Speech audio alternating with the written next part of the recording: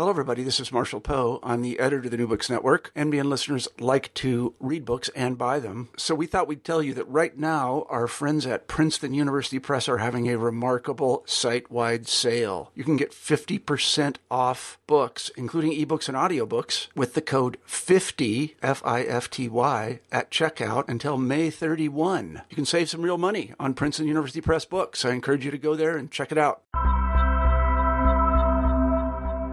Hi, and welcome to another episode of New Books in Religion. I'm your host, Christian Peterson. For each program, we choose a new book that's especially interesting, and we chat with the author of that book. For this program, I had the pleasure of speaking with Dr. Monica Miller about her new book, Religion and Hip Hop, published by Routledge just this year. The relationship between music and religion is a site of increasing interest to scholars within religious studies. Monica Miller explores the social processes and human activity related to hip-hop music and its accompanying cultural expressions. In Religion and Hip-Hop, she introduces us to various methods that have been used to examine hip-hop culture and the descriptive terrain of previous scholarship. What is possibly the most laudable aspect of Miller's effort are her continued and repeated explorations into the purposes, effects, and operations of theory and method in the study of religion. In this regard, she does not perform a theological or religious analysis of music or lyrics as a search for meaning, but rather examines the material productions of hip-hop culture and the manufactured zones of significance within various discourses. Miller looks at the public context of hip-hop culture and its relationship to larger social pathologies, the religious rhetoric and style of hip-hop knowledge productions or books written by hip-hop artists, and a visual ethnography of the dance culture of Krumping, where the body is examined as a site of significance through aesthetics, style, taste, and dispositions. Very often, these interrogations challenge the category of religion in new ways and leave us asking what counts as religion and what exactly is left out. Altogether, Miller does a lot in this book, most of which we don't get to cover in great detail. In our conversation, we do discuss authorial authority, social constructionism, youth religious participation, the Black Church, KRS One, morality, intentionality and habitus, complex subjectivity, postmodernism, classification, and many other interesting things. Without further ado, here's our conversation. Thanks for listening. Hello and welcome to another episode of New Books in Religion. Today I have the pleasure of speaking with Dr. Monica Miller about her great new book, Religion and Hip-Hop. How are you, Monica? Thanks for making some time to talk to me. I'm good, Christian. Thanks for having me. Yeah, it's a pleasure. Your book is great. It does a lot of push forward as far as what we can be doing in religious studies, and I hope a lot of people listen to what you have to say. So, thank you. Before we kind of get into the book a little bit, could you kind of tell us a little bit about how your interest in religion came about and people that might have been influential in how you study religion? Sure. So, I always start off this question by reminding people, and perhaps reminding myself and letting people know that I was supposed to be a lawyer and not a religionist. So I've always been fascinated, even before, undergraduate studies. I was always fascinated by this idea of a simple idea, but a complex one, right? And that is, why do people do what they do? And so having always been sort of concerned with complex social and political issues, even going back to middle school and high school, being concerned with, prison systems and, why do we have poverty and what is this racism thing about? I always sort of went back to this question of why do people do what they do? And so I did my studies at Fordham University, in the Bronx, in the South Bronx, and I was a religious studies major, and I thought that track would take me to law school, and so I prepared myself to go to law school to sort of understand, to kind of get a deeper understanding of why is it that people do what they do, and how is it that we can sort of affect change. Once I came to the realization that law is perhaps a little bit more fixed than one would think, I wanted the freedom of an academic. And so I studied closely with a professor at Fordham University who was a student of James Cone at Union Theological Seminary, having studied Black theology, and he encouraged me to sort of take up liberation theology, to take up Black theology. I still was very much convinced that I was supposed to be a lawyer. And so what I did is I said, well, okay, I will do a Master's of Theological Studies, and then after that, I'll go to law school. And once I started getting deeper into religious studies and theory and method, I realized that what I really wanted to be was an academic, and so I would go on to do the PhD actually in theology, ethics, and human science, which is an interesting sort of piece because, as you are well aware, I am highly critical of a certain brand of theological scholarship. And so having always sort of been interested in why do people do what they do, religion and culture is an area that always fascinated me, and popular culture is something that I always sort of felt like got scant sort of attention in academic, across disciplines, really. And so that's sort of how I come to the study of religion, and starting off in theology, moving my way into theory and method.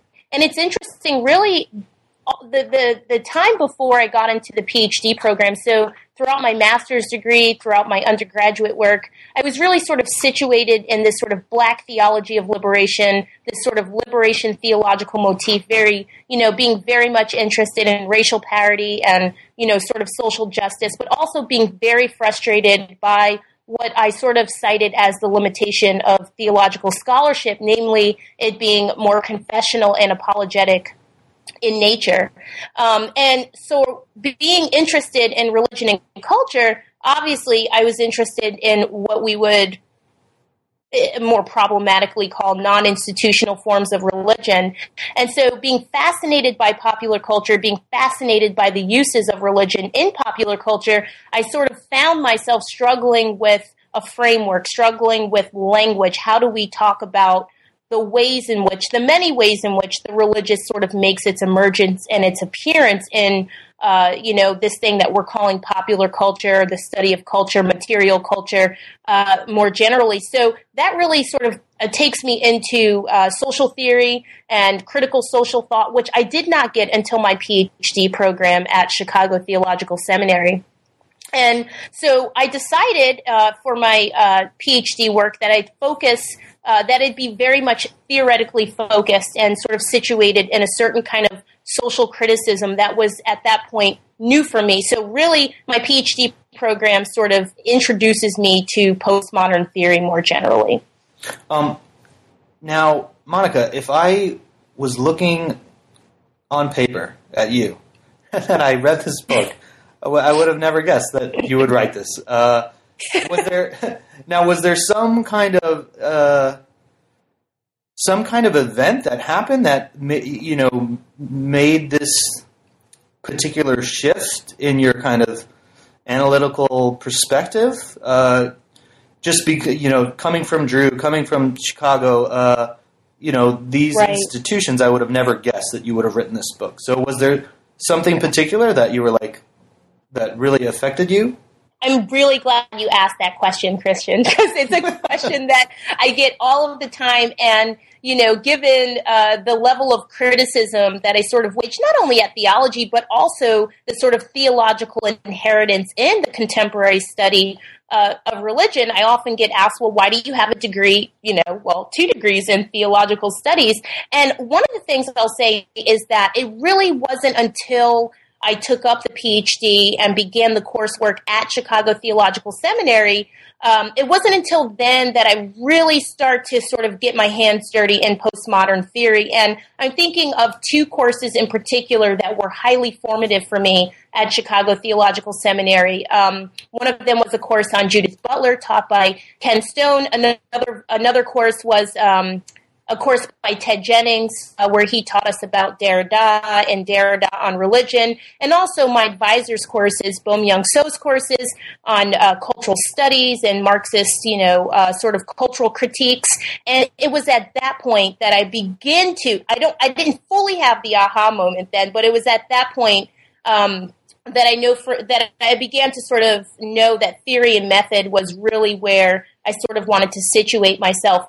But I have to be honest with you, my aha moment didn't necessarily come until I was 150 pages into what is now religion and hip-hop, which was not religion and hip-hop then. Although I say that, when I was working on my dissertation, I was writing the book that I wish I had, which became Religion and Hip-Hop at the time, because there wasn't any source material for me to really sort of say what I wanted to say. I didn't really have one book in particular that gave me the language that I needed to sort of, make this sort of critique and sort of advancement in this area of religion and hip-hop that I wanted to. And so this book originally was about the quest for meaning and going beyond the Black church, and having been very frustrated by the sort of what I cite as the, overtly pathological and nihilistic sort of critiques of youth culture and hip-hop culture more generally, I wanted to be able to prove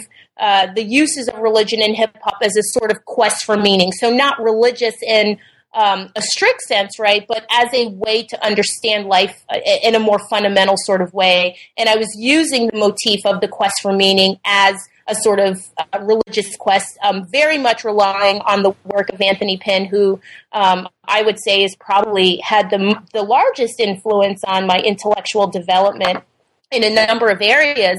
And so it wasn't until I was 150 pages into religion and hip-hop, and having stumbled on Russell McCutcheon's work, who he's been so gracious, and he was this sort of virtual mentor to me for so long time while I was writing my dissertation. I literally thought I was going crazy. And I said, something is not right here. I'm not comfortable. Perhaps in this highly reflexive moment, I was saying to myself, I am not comfortable in the way in which that I'm going, and this approach that I'm taking in this book, and in my, sort of in this deep desire to show that hip hop was not as pathological as these exaggerated journalistic claims were positing, that I was over, sort of relying on this trope of the quest for meaning. And so Russell's work in religious studies really gave me the language and theory and method, and really sort of put the idea on the pedestal that when we talk about religion, we're talking about the social world in these non-unique sort of ways. And so having communicated with him over email for quite some time, and being challenged by these ideas, Russell was fantastic, and, sort of directing me to various scholars' work, and having sort of dug into those works, such as Bruce Lincoln, for example, the conclusion of my book is called Beginning Again. And that's really, in fact, what I did, Christian. I had to begin again. I literally sort of deleted those 150 pages and sort of began again. Although, obviously, there are still traces of my former thinking in this book, which, of course, cannot be taken out so quickly, right? But I did have that aha moment. But for me, it didn't necessarily coalesce until I sat down and worked on what became religion and hip-hop. That sounds so wonderful and so sad at the same time.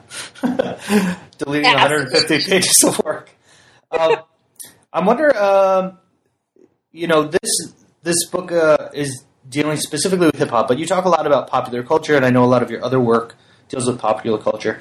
Could you talk about, for you, what's the relationship between popular culture and religion, and how does one of the things you're really interested in is kind of the boundaries of this thing we call religion. So how does popular culture challenge that category in possibly new or exciting ways?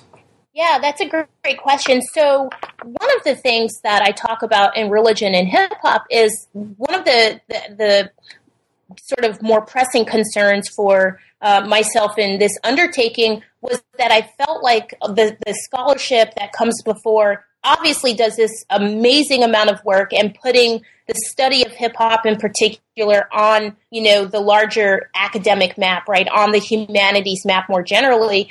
I felt that the category of religion, which is that thing which we're sort of exploring through the medium or the modality of popular culture and material culture, more generally, that very category remained under-interrogated or uninterrogated, really. So in other words, scholars were talking about this thing called religion in hip-hop, or this thing called religion in popular culture, or religion and, culture, but it is that and that separates these two signifiers that are really not, so different from the other. And so it's an interesting question, Christian, because even the title of my book, which I didn't necessarily give it this title, the title of my book is misleading because it actually sort of situates religion as something that is fundamentally and qualitatively distinct from hip-hop. And part of my argument is that that separates these two signifiers is a manufactured construction. There is no and there is no sacred and profane. And so for me, when you talk about the category of religion and this thing called popular culture or material culture, however we sort of want to slice and dice it, it's really talk about the social world. And so for me, that was the largest sort of aha,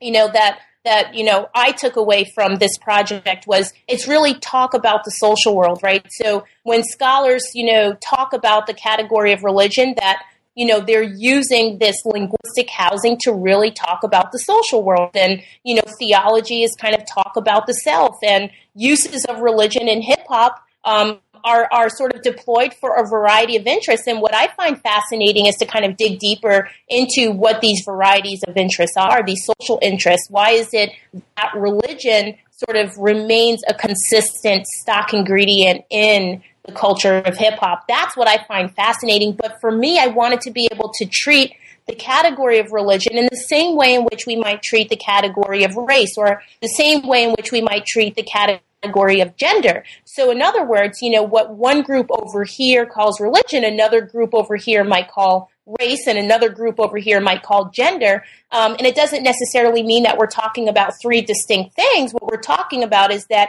groups of people in a variety of places have chosen to classify and ontologize in certain kinds of ways. And so for me, digging deeper into the why categorize this in this kind of way, why does 50 Cent want to use religion or fashion his book after a Bible when he's really kind of talking about this mental alchemy of realism? For me, that was the more interesting thing, as opposed to trying to find the religion of Tupac or the religion of DMX. I found, that, taking on looking at religion as social formation and process and considering what social interests drive these uses of religion, I found that to be, a way more interesting project. Yeah, you did a very good job too. The other component here in your title, hip hop. Now you're not just talking about music. So could you talk about what hip hop and hip hop culture, how you kind of define that and how you use it in the book? Yeah, it's another great question because, again, it's a contested term. And so, as you know, in the book, I sort of, rely on Raquel Rivera's idea of hip-hop zone, perhaps because it sort of, it had that more theoretical sort of ring to me. And really, it's a contested term like the category or the term religion. But one of the things I will say, Christian, is that, similar to my other frustrations with earlier treatments of religion and hip-hop, one of the things that frustrated me about previous scholarship on religion and hip-hop was that it sort of over-relied on the lyrical wing of hip-hop as a stand-in for hip-hop culture. And so what that means is that, obviously, hip-hop is highly critiqued and, criticized in the larger thinking and listening public. And so often, it would often be the case that, the critiques that would come down on rap music for their lyrical content would sort of be this more generalized, sort of critique on hip hop culture, which is bigger than music. And it's always been bigger than music, right? And so hip hop is many different things to many different type of people. Hip hop is now in this, sort of global and transnational sort of phase. And so, hip-hop is certainly music, but it's also an industry, right? And it's also a way of being in the world. And some people wax more philosophical with it as, a sort of life philosophy, or, some people talk about the fashion of hip-hop. So it's just grown so big that we really cannot, no longer can we sort of isolate it to the lyrical wing. And so one of the ideas behind religion and hip hop was to sort of include, but also go beyond, isolating the religious content or what we perceive to be the religious content in the lyrical to say, hey, listen, hip hop is bigger than music, that we're talking about documentary films, we're talking about branding, we're talking about books being produced by rappers, we're talking about, the way that hip hop sort of becomes pathologized in the civic face or the political face of hip hop, such as the nappy-headed hoe case, which I talk about in the beginning of the book. And so I wanted to sort of expand what we purport to mean by hip hop. So in other words, not only do I see this as a work of theory and method, but also a sort of work at expanding data, hip hop data. Yeah. I want to ask you about this idea of these kind of social pathologies that you talk about in the first chapter. And one of the kind of key questions or the key concerns about what you call, I think, the public context of hip hop is this idea: is hip hop the cause or the effect of these social pathologies? Could you talk about how hip hop is used as a scapegoat in this kind of conversation? Yeah, so, this is perfect timing, Christian, for this question. I just finished up a piece on, the way that Kanye West unveiled his new song, The New Slaves, on the, 66 buildings around the world, and, thinking about First Lady Michelle Obama's speech that she gave at, recently at the college commencement, Bowie State, in that speech, she talks about, how, we need to aspire to be more, in the Black community, more than, rappers and ballers, right? And so that to me, along with the speech that, President Obama gave at Morehouse, that kind of, that sort of invoking of this, these myths of cultural depravity, I feel that hip hop disproportionately becomes scapegoated, as sort of the cause of social ills of particular marginal communities. And my argument is that, all of the social ills and the various forms of violences that we see evidenced in and witnessed in and through, hip hop is just as American as cherry pie, that, hip hop is not necessarily the cause, but it's also the effect of larger, structures of violence. And so really that, kind of pushing up against that, pathologizing of hip hop culture, which is really becomes a sort of stand-in and a proxy for, this pathology of, the way in which we police lower, those on the margins of particular communities. So if we're sort of scapegoating and talking about, Black folk, for example, will use hip hop as a proxy and a scapegoat to really critique, those perceived stereotypes of poor Black people. And so I really wanted to push up against this idea. And, we see it all the time, whether it's Bill O'Reilly, in the past, or, whether it's something as simple as, a pastor in Philadelphia, who, in the past year asked, Meek Mill to apologize for the song he wrote, his song Amen. And my thinking is why, right? These are artists and they're not necessarily politicians, and sure, they have a social responsibility just given the weight of their work and how many, listeners and viewers they're able to attract and maintain.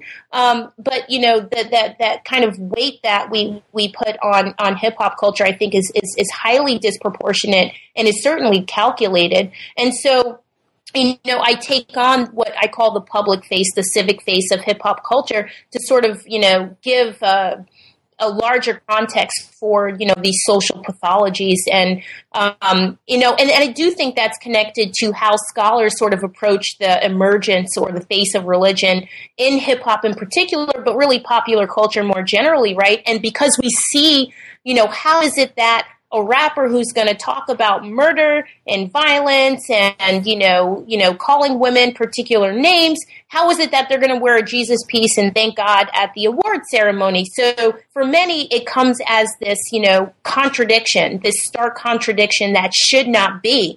But failing to realize, and perhaps because I'm a religionist and academic who studies religion, I think about, these things more deeply and more intensely than others do. But religion for me has always come hand in hand, always sort of gone hand in hand with violence, right? Whether it's personal violence and structural violence and, violence and historical violence, that violence is never, sort of disconnected from, these ideas like religion that we assume to be, qualitatively, affirmative and moral and good. And so for me, again, that is the problem of the sacred and the profane and how we approach the category of religion and culture in a general sense.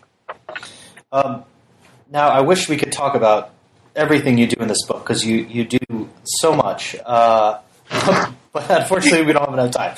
So I want to jump ahead here to what you call hip-hop knowledge productions. Mm-hmm. Could you talk about what these are and possibly... You talk a lot about authority in these and why authors write them, why they write them in a particular way. Could you talk about this? Yeah. So again, this was the chapter 2 that you're talking about, the Don't Judge a Book by Its Cover, was sort of my attempt to extend the conversation, the academic conversation on religion and hip hop beyond that lyrical face, right? And so this chapter specifically looks at books written by rappers, in many instances co-authored with folks such as Robert Greene, in the case of 50 Cent. And, 2009 was an interesting moment with the publication of KRS One's The Gospel of Hip Hop and 50 Cent and Robert Greene's book, The 50th Law, that they came out with, which was obvious. When you look at this book, Christian, if you literally just saw it sitting on a table somewhere, you would literally think that you're walking past this King James version of the Bible. It literally looks like a Bible. And the last of what I call the knowledge productions from 2009 being Riz's Tao of Wu, which again brings in a lot of Eastern sort of religiosities and ideas and philosophies. And so I thought they were all interesting in the way in which they sort of poached religion or philosophy for a variety of reasons. And, really, so for example, with the 50 Cent book, again, it's the marketing of religion that I found fascinating. Why is it that this book looks like a Bible, but when you begin to read it, it's really this self-help book, right? And more interestingly, he really relies on, the capital and the sort of celebrity status of, self-help guru Robert Greene, to kind of give this book this sort of authoritative legitimation that it might not otherwise have, just sort of being written by a rapper who's been shot 9 times, right? And so what I decided to do was to sort of look at the religious and philosophical, the aesthetics of these kinds of constructions throughout this book, and what role does the religious play in these books, rather than trying to search for the religion of these books, right? And so really, religion and hip-hop, what that chapter in particular really highlights is that, in a departure from previous scholarship on religion and hip-hop, I no longer need to sort of ask this question of what is religious about hip-hop? What is religious about Tupac's song Ghetto Gospel? Or what is religious about Robert Greene and 50 Cent, the 50th Law, right? So rather than asking what is religious, which obviously for me sort of presupposes this thing called religion, it presupposes that we're all on the same page regarding how scholars ought to think about this category. So in a departure from that, I'm really interested in, what do these uses of religion in X, Y, and Z accomplish for competing social and cultural interests? And, as this chapter, Don't Judge a Book by Its Cover, sort of highlights and uncovers, is that rappers use religion and, this weightiness of philosophy for a variety and a host of reasons. And more often than not, just like religion makes use of hip hop, in similar ways, in similar manners, the reason, that they're able to kind of put religion to work or put hip hop to work in this, certain kind of way is I wouldn't say it's a marketing scheme, but it's for marketing, right? And so religion is something that already comes with a certain kind of prepackaged weight, a prepackaged kind of capital, and it kind of speaks to certain demographics in a certain kind of way.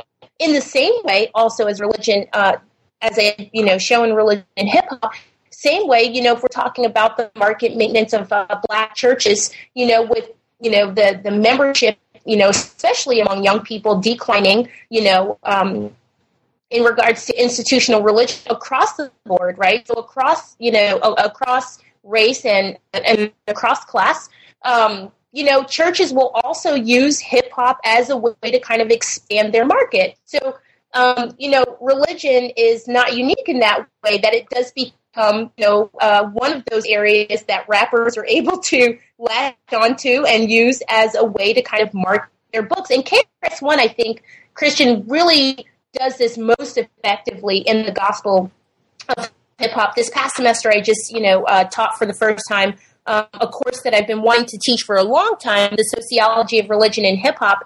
And in that class, we took a look at KRS One's The Gospel of Hip Hop. And I asked the class that we consider this book in a different way, right? So not necessarily looking at what kind of religion is KRS One trying to sell here, but what does the work of the use of religion accomplish for KRS One in this book? And, I think we all ended up more confused at the end because we didn't know why does it need to be a Bible? Why does, he proclaims that hip hop is going to be this new religion on earth in the next 100 years.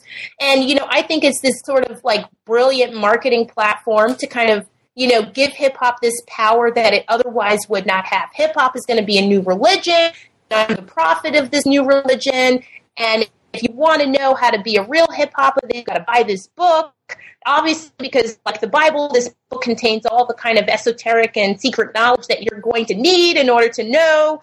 And so, again, I think that if we sort of step back and take a different perspective to this thing that we call religion, not seeing it so antithetical to what we might call the secular, or not seeing it as much as a contradiction to what it means to be hip hop, then a whole variety of social interests begin to emerge. And I just find it fascinating.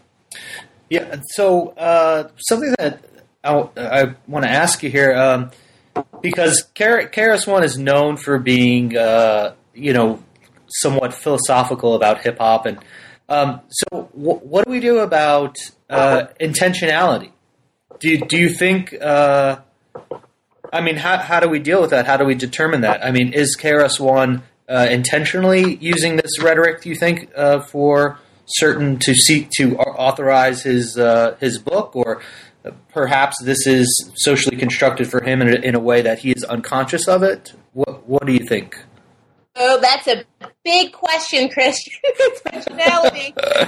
I have a continuing, sort of wrestle with this thing called intentionality, especially, when I, in my ethnographic work. Intentionality is one of those tricky things. As you know, in religion and hip hop, I do rely heavily, among other social theorists, on Pierre Bourdieu's work. And so for me, habitus has been able to, as a concept, it's sort of been able to help me sort of get beyond being sort of hung up on this intentionality. But it is an important thing to the extent that a lot of people writing at the intersections of, I'd probably say religion and pop culture, I don't want to sort of over-determine that as exhaustive, but I can say for those writing at the intersections of religion and hip-hop, we often write about religious uses, say, for example, in rap music, in this way where we assume that the artist is being highly calculated, that the artist's strategy is highly calculated, that there's this certain kind of intentionality at work on behalf of the artist. And so, using KRS One's, The Gospel of Hip Hop as an example, I would say, sure. I think KRS One is, conscious of what he is doing to the extent that perhaps he feels he's not as relevant as he used to be. Perhaps he needs to sort of, get back that spiritual authority that he might have once had when hip hop was, supposedly only conscious. I read that book as, having a large amount of romanticism at work and nostalgia at work for the way hip hop used to be, right? So, like many folk, whether they consider themselves to be hip hop or not, that things change over time. And there's this sort of nostalgia at work, and what do we need to do to get it back to its more spiritual roots, its more fundamental roots, the way that it used to be, right? Even thinking about the African American community, I think we do that along with civil rights rhetoric. Given now that we're supposedly in this post civil rights moment, that we are in this post civil rights movement is posing this kind of post-racial moment, right? That this kind of yearning for the way things used to be. And so I think he latches onto the concept of religion to sort of do that heavy lifting for him and to kind of put, his own interest to work in that sort of way. He highly, it's very interesting, KRS One, as I read, passages over and over again, I'm like, oh my goodness, he sounds just like Tillich here. And I was like seeing different theologians in different places, and I'm wondering, like, who is he reading? Yeah. He's so smart at this. He's doing such a good job at this. But, intentionality is one of those tricky things. And it's something that I've decided not to sort of be hung up on in my own work. Because at the end of the day, I think I'm too much of a Marxist to think that we're always fully aware of why we do what we do. I think habitus is real. I do think that, the unconscious is real. And I do think that certain things become so durable over a stretch of time that we don't, we do things out of habit, and especially when we talk about religion and communities of color, that certainly is something that is highly durable. And so I think it's mixed. But when I'm writing and I'm working at the intersections of my work in religion and culture, I'm not concerned with intentionality. I don't think it's something we can empirically measure. Sure. So this leads a little bit into kind of some of what other people have done in the field. And you have a whole chapter on this kind of broadly, and then the following one more narrowly. So I wonder if you could kind of just give us your idea of what are some of the trends, I guess, would be the best way to describe this as far as methodology. Yeah, so, the trends, for me, they've been highly sort of theological. And again, as a reminder, as I mentioned earlier, part of what I'm trying to do, Christian and religion and hip-hop, is to really, yes, hip-hop is my data, but as a scholar of religion, this is, for me, the object that's under examination here, right? And so I really wanted to interrogate more forcefully this thing that we call religion. So in other words, I kind of want to sort of interrogate what is it that we as scholars are on the search for? What are we on the hunt for? What are we doing, right? And we often try to do with the way that the religious emerges in hip-hop culture is to sort of give it a certain kind of coherence through this theological inheritance. And it's often the case that when we do this kind of work, that we sort of automatically invoke a certain kind of apologeticism or a certain, kind of confessionality. And I wanted to do something very different. So chapter 3, And the Word Became Flesh, Hip-Hop Culture and the Incoherence of Religion, tries to get at, some of these trends that I take up more forcefully in chapter 4. So looking at the religious stylings of hip-hop and, what are these academic trends? And again, the way that I kind of classify these trends, they're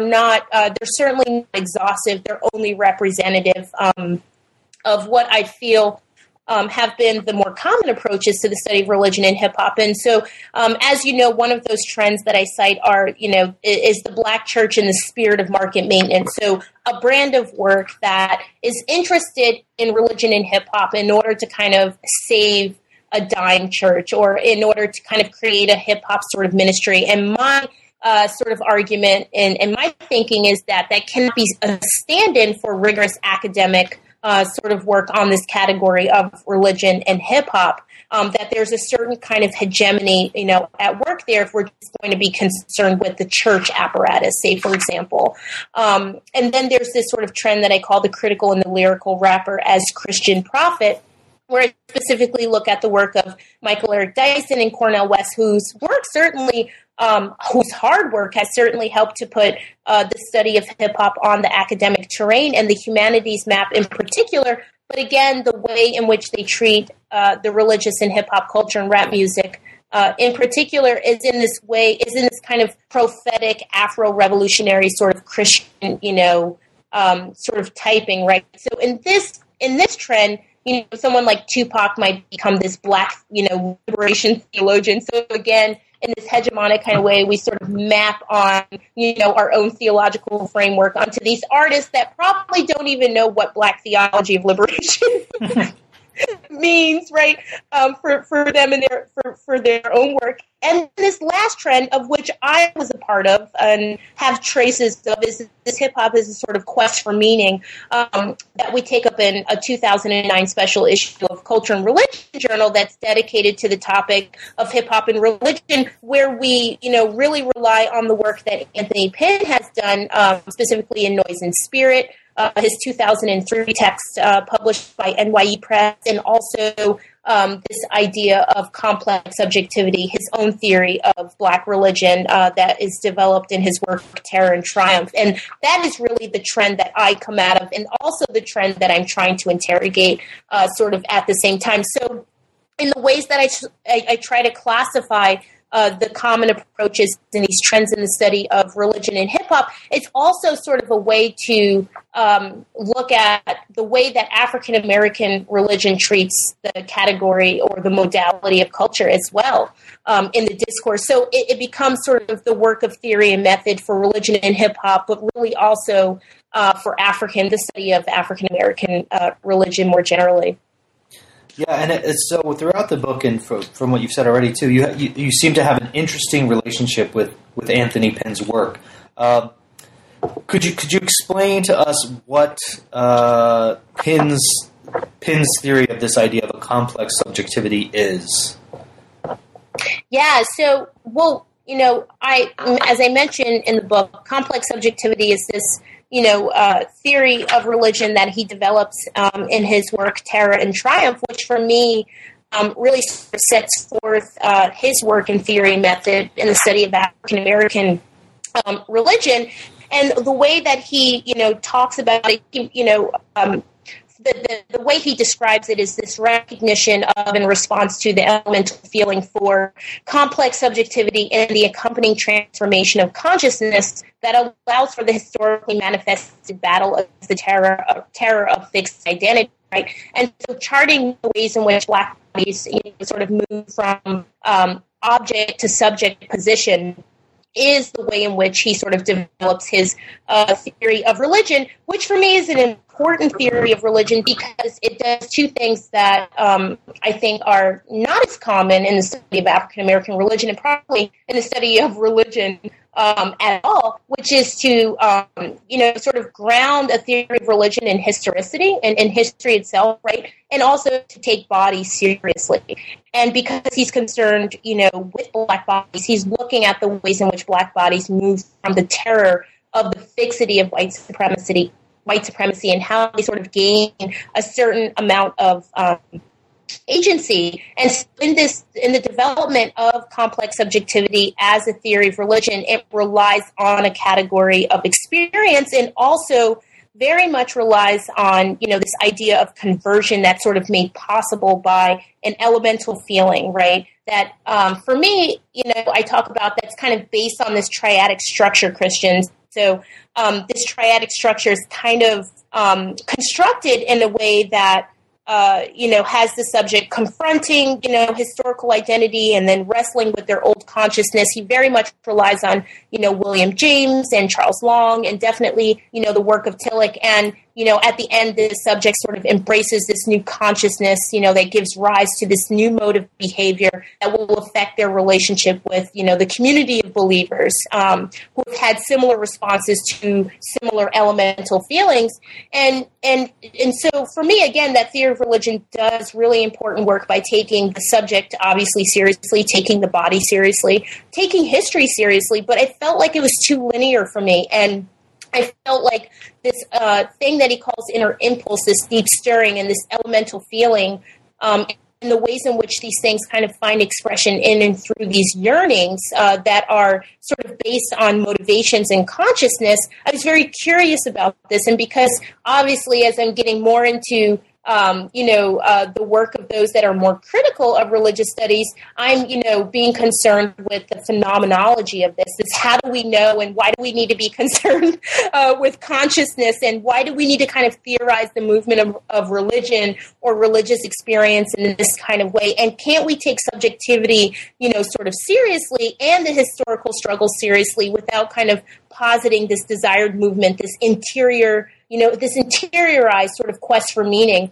And so because I love this theory of religion so much, I kind of wanted to take what Anthony Pinn puts on the inside of subjectivity and bring it to the outside so that it can become, something that we can debate about and talk about, right? So that we can make it a social product that can be, examined. And so I take that and I kind of give it this, sort of postmodern spin to it. But for me, it's a very important theory of religion. But beyond, his own theory of complex subjectivity, Christian, I really think his work in Noise and Spirit, his 2003 work, really, really situates the study of religion and hip-hop in an important kind of way. And that way is to sort of expand the varieties of religion. So really, in my thinking, in my mind, before Anthony Pinn's Noise and Spirit in 2003, the way in which scholars and, analysts were investigating the religious and hip-hop culture was in a strictly Christian theological kind of way. And so while he certainly hasn't abandoned the theological, what he gives us in Noise and Spirit is to say, listen, if we're going to talk about the religious in rap music and the spiritual sensibilities of rap music, we have to talk about the religious density that is in rap music, right? So it's not just Christian, it's, humanist, and it's atheist, and it's Islamic, right? And it's all of these kinds of things that are getting very scant kind of attention. And so, yes, it is my sort of love-hate relationship with complex subjectivity, and really kind of trying to sort of unearth these intellectual inheritances that are very common in the study of African American religion. And as you know, in this chapter, Inside Out, I really kind of take on, the problematics of the traces of William James and, Charles Long and, and that kind of thing. And really kind of really trying to interrogate what we mean by a quest for meaning. But I will say that I think one of the most important aspects of Anthony Pinn's work is really trying to expand the religious beyond more traditional approach to the religious that is evidenced in the study of African American religion, to really be inclusive of non-institutional forms of religion, or, those ideas of religion that are not strictly Christian in nature. And so very early on, and courageously, Anthony Pinn was kind of, putting his finger on the pulse of a much more robust terrain of religiosity and hip-hop culture than ever before. Could you go into some of the specifics about how you bring the inside out, so to speak, through this idea of play and habitus and social constructionism? Because I think you do. I think that's an awesome part of the book. Oh, well, thank you. So, part of what I do there is to, I had to kind of think, well, this isn't, this is a theory of religion that, as you know, in the book, I kind of take this Derridian, faithful unfaithfulness. And so if I'm going to be a good heir of the tradition, of this theory of complex subjectivity, there's a certain kind of way in which I have to do it, right? So I can't just passively consume it, but I have to kind of, critique it so that it might live in a different kind of way. And so, as I show the traces of its intellectual inheritances, as I mentioned, William James and Charles Long, and showing that Tillichian inheritance kind of in, Charles Long, and then kind of questioning, what do we mean by this quest for meaning, and, what do we mean by the subject? And one of the things I forgot to mention, Christian, was, where Anthony Pinn and I probably also depart, is how we treat subjectivity and what do we mean by the subject. And this probably also comes out in the chapter on faith in the flesh, where I look at the documentary Rise that chronicles crowning and crump dancing in South Central LA. And, for me, bodies are always and already discursive. And so Anthony Pinn and I probably would disagree over how we treat fleshy bodies or how we treat materiality more generally. And, I always chuckle. I teach this to my students when I'm talking about identity and difference in postmodernity. And, I remember this piece that Bell Hooks wrote, where she's talking about, blackness in postmodern theory. And, why would we, want to erase something, want to erase a body that you just got, not too long ago, or that just received a certain kind of legibility. But, I have this interesting relationship between materiality and that which we call the discursive, because for me, language is important. And the moment that we begin to talk about bodies, we're already sort of signifying in a discursive kind of way. And so I think I also treat subjectivity a little bit differently than Anthony Pinn would try to do. And so what I do in Inside Out theoretically is I try to identify areas that I think need sort of updating or a certain kind of postmodern facelift, if you will.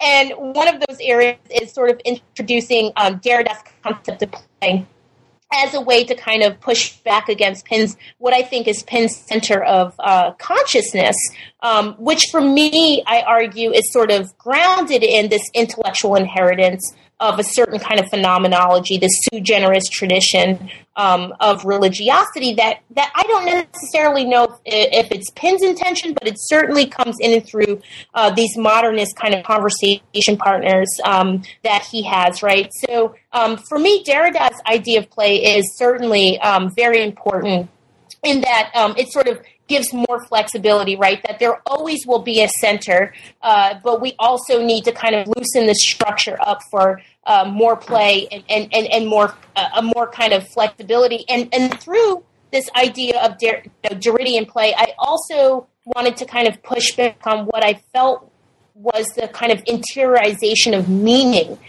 in the work of complex subjectivity. So this assumption of meaning as a kind of actual presence, of something that's on the interior comportment of subjectivity itself, this kind of intentionality. And I felt that idea needed further probing.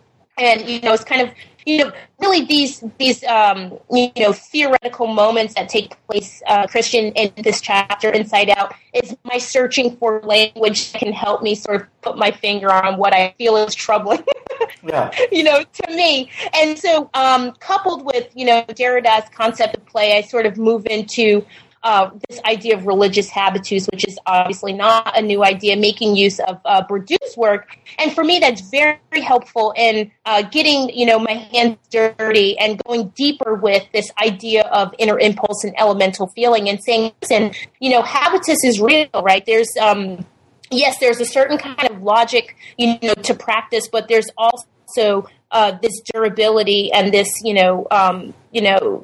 thing that happens over time where we're not always fully aware of why we do what we do, that, a large part of why we do what we do remains unexamined, amongst ourselves and subjects, right? And so I wanted to use Bourdieu's work on and habitus as a way to kind of rethink intentionality and sort of rethink, consciousness, in that we don't necessarily need to treat the rap artist as this highly conscious subject who's being very intentional all the time about their uses of religion, or any rap artist that makes use of religion is a believer, right? And I kind of wanted to sort of push back up against that idea. And then, as you know, the third theorist that I kind of bring in for this theoretical moment of Inside Out is, Russell McCutcheon's work and Mallory Nye's work, and thinking about religion as a non-unique social formation and construction. So really taking up Russell's idea of, what it means to be a critic and not a caretaker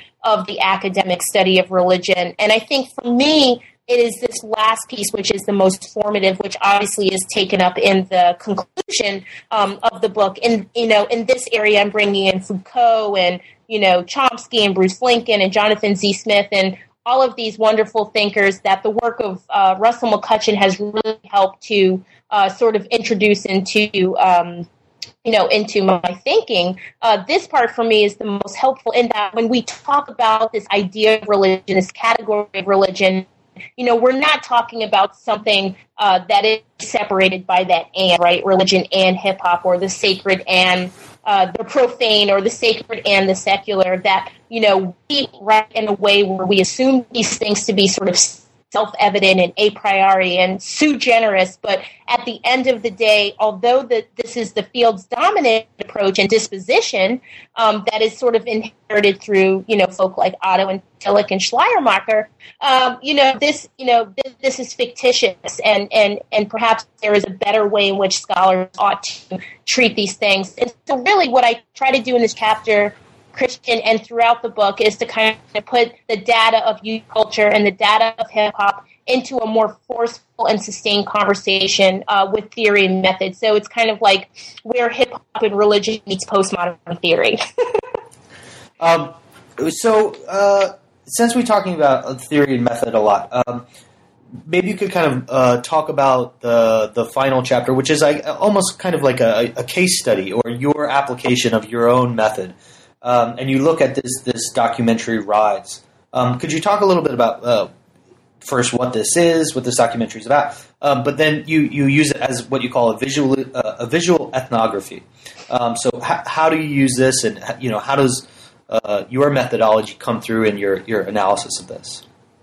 Yeah, so Rise is one of those documentaries that I cannot keep out of the classroom, and I cannot keep out of my own thinking and my own work. And not only because it's so visually stimulating, but there's a number of moves and things that take place in the documentary itself that I find highly fascinating. And so the chapter that you're talking about is chapter 6 that I call Faith in the Flesh. And this documentary, that came out, as I mentioned earlier, sort of chronicles krump dancing and, this clown dancing. And, it's really this thing that is so fascinating. I don't know if you've seen it, Christian, but the way that these young people sort of move their bodies in this documentary is absolutely unbelievable.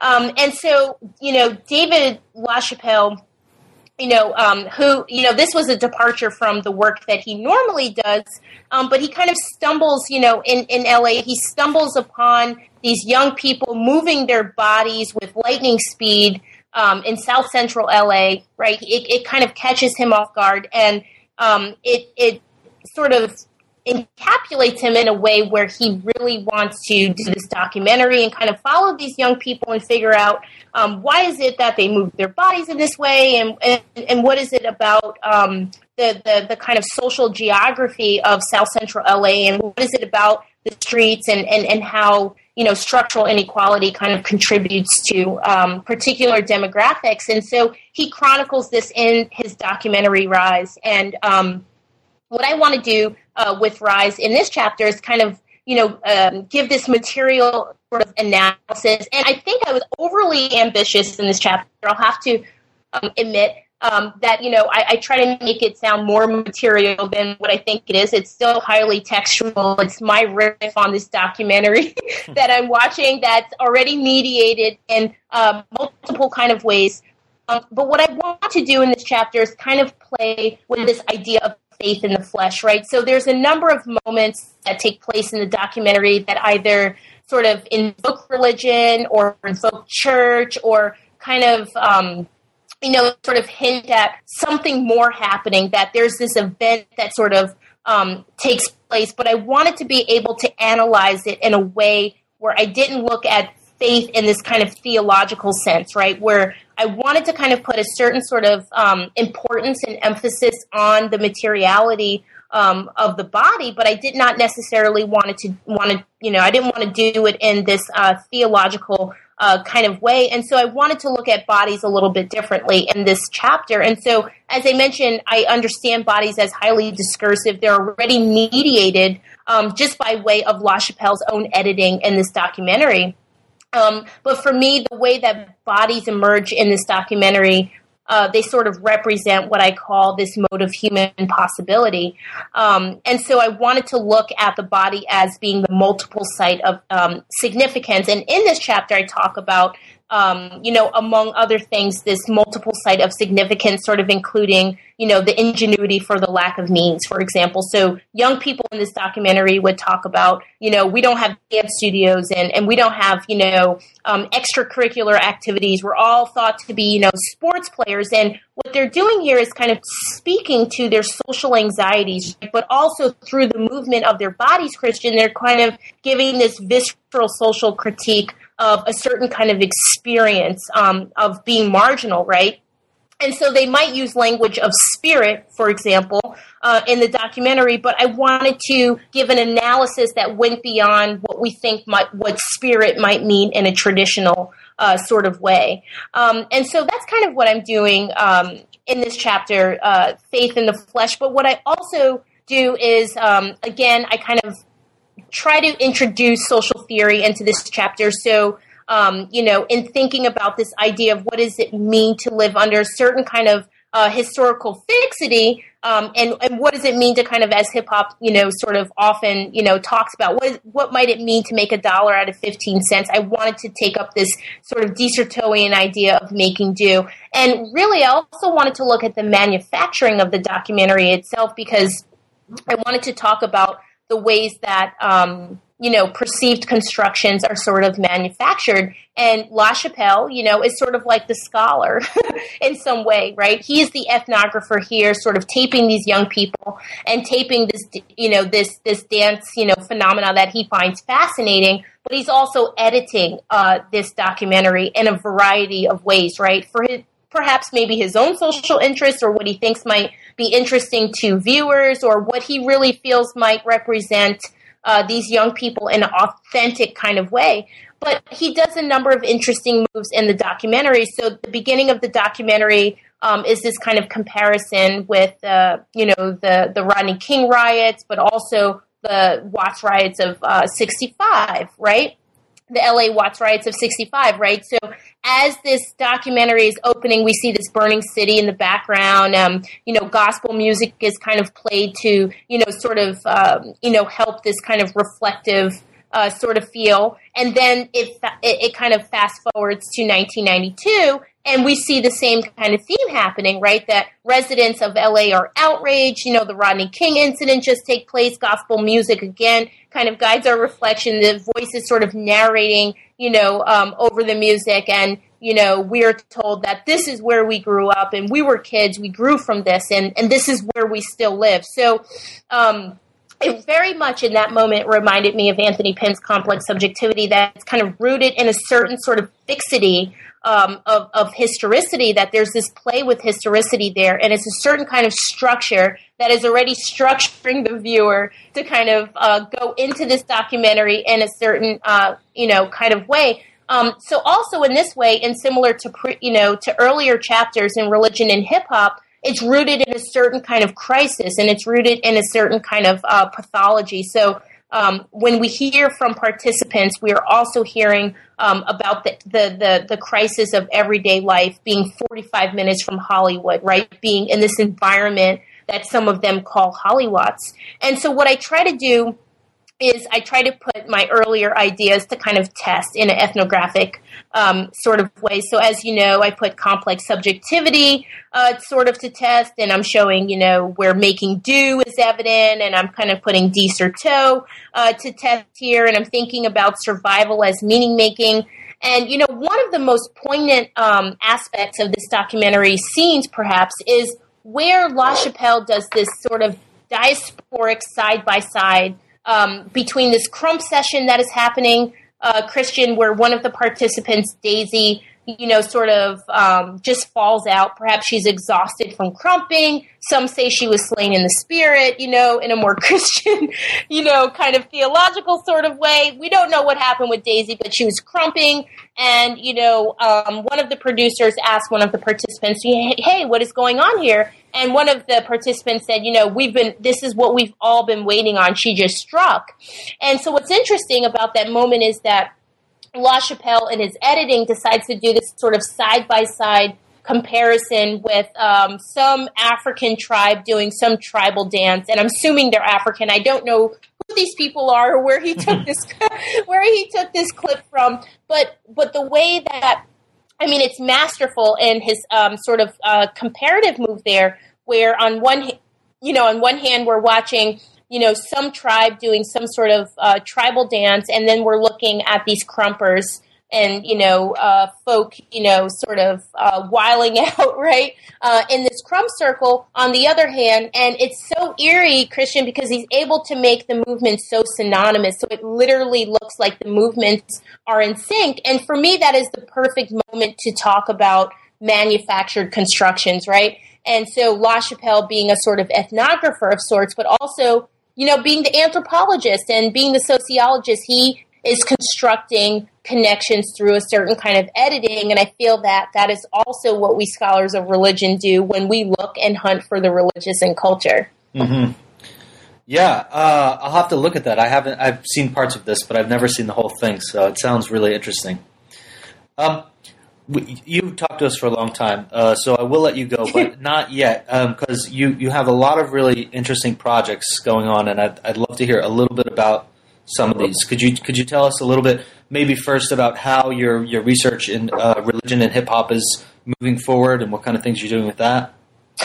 Yeah, so I think I mentioned in religion and hip hop, I might my memory might not be serving me correctly right now, but one of the areas that we lack in the study of religion and hip hop, well, we now finally have an AAR group on religion and hip hop, so that's fantastic, and we're going into our third year, so it's the first ever group on hip hop and religion at the American Academy of Religion, and we're really trying to encourage theory method in that group, which is critical approaches to the study of religion and hip hop.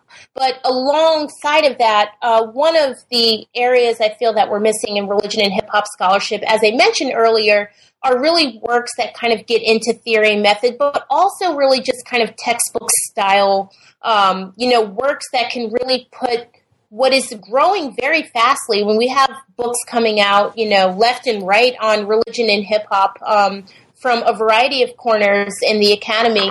And what we really lack, Christian, is a kind of textbook that can bring these things together. So currently, Anthony Pinn and I are working on two projects.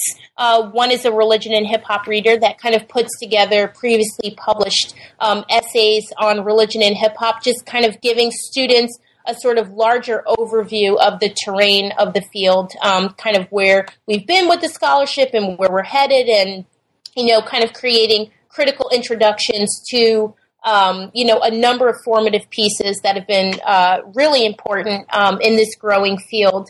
And then we also have a new volume on religion and hip hop, The New Terrain, which really brings together the sort of cutting edge work that's happening in the study of religion and hip hop. So we have those two kind of textbook style works, that we're undertaking right now. We really hope that they sort of contribute to the larger learning of religion and hip hop, but also just resources as courses on religion and hip hop and theology are growing throughout the country, and just courses on hip hop that might include a section on religious studies or religion and hip hop.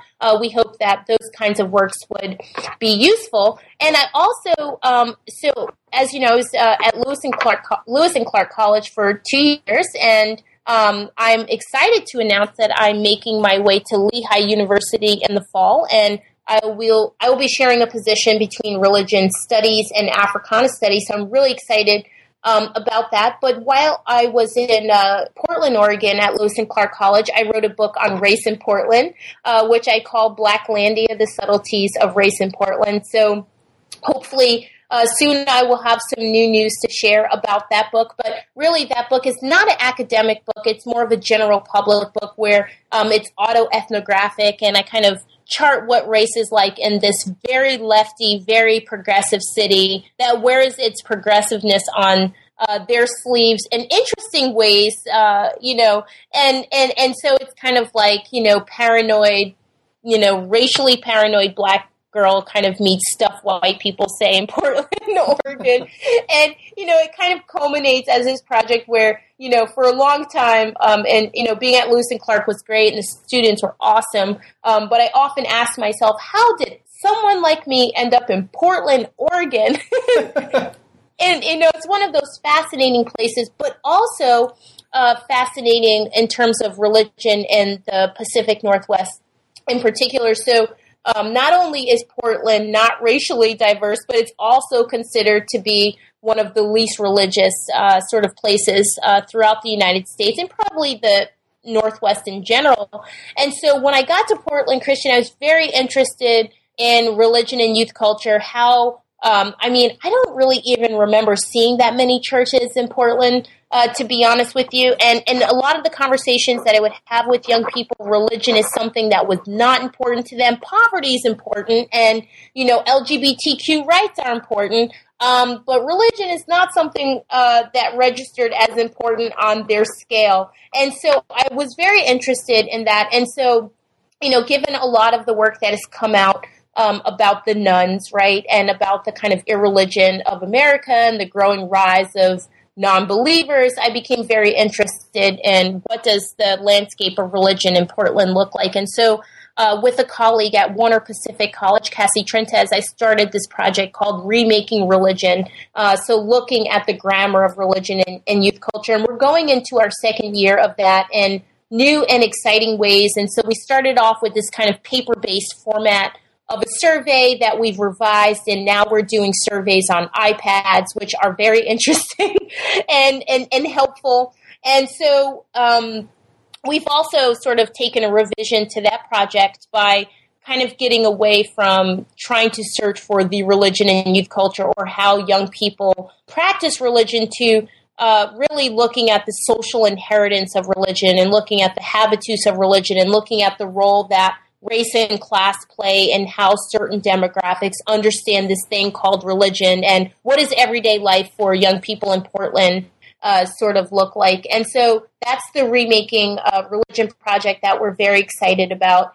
And then also, as I'm sure you're aware of, we have a pretty great group called Culture on the Edge that, Russell McCutcheon was able to put together. And so it's sort of this, think tank of amazing people that come together to think about the way that identity is sort of posited in the study of religion and what makes claims to identity possible in the study of religion and what types of rhetorical strategies and strategies of identification are at work in the study of religion. And so that group is called Culture on the Edge, and we just got a new book series with Equinox, of which Stephen Ramey is the series editor for, and we have 2 really exciting volumes that will be forthcoming. And so that's the Culture on the Edge project, and we're really excited about that. And so those are the things that I'm currently up to, and we'll see what's next. Well, thanks for making time to talk to me, because obviously you are very, very busy. So it was great talking to you, and I thank you again. Christian, thank you so much for having me. This was a pleasure. That was my conversation with Dr. Monica Miller about her great new book, Religion and Hip Hop, published by Routledge in 2012. Thanks again for listening.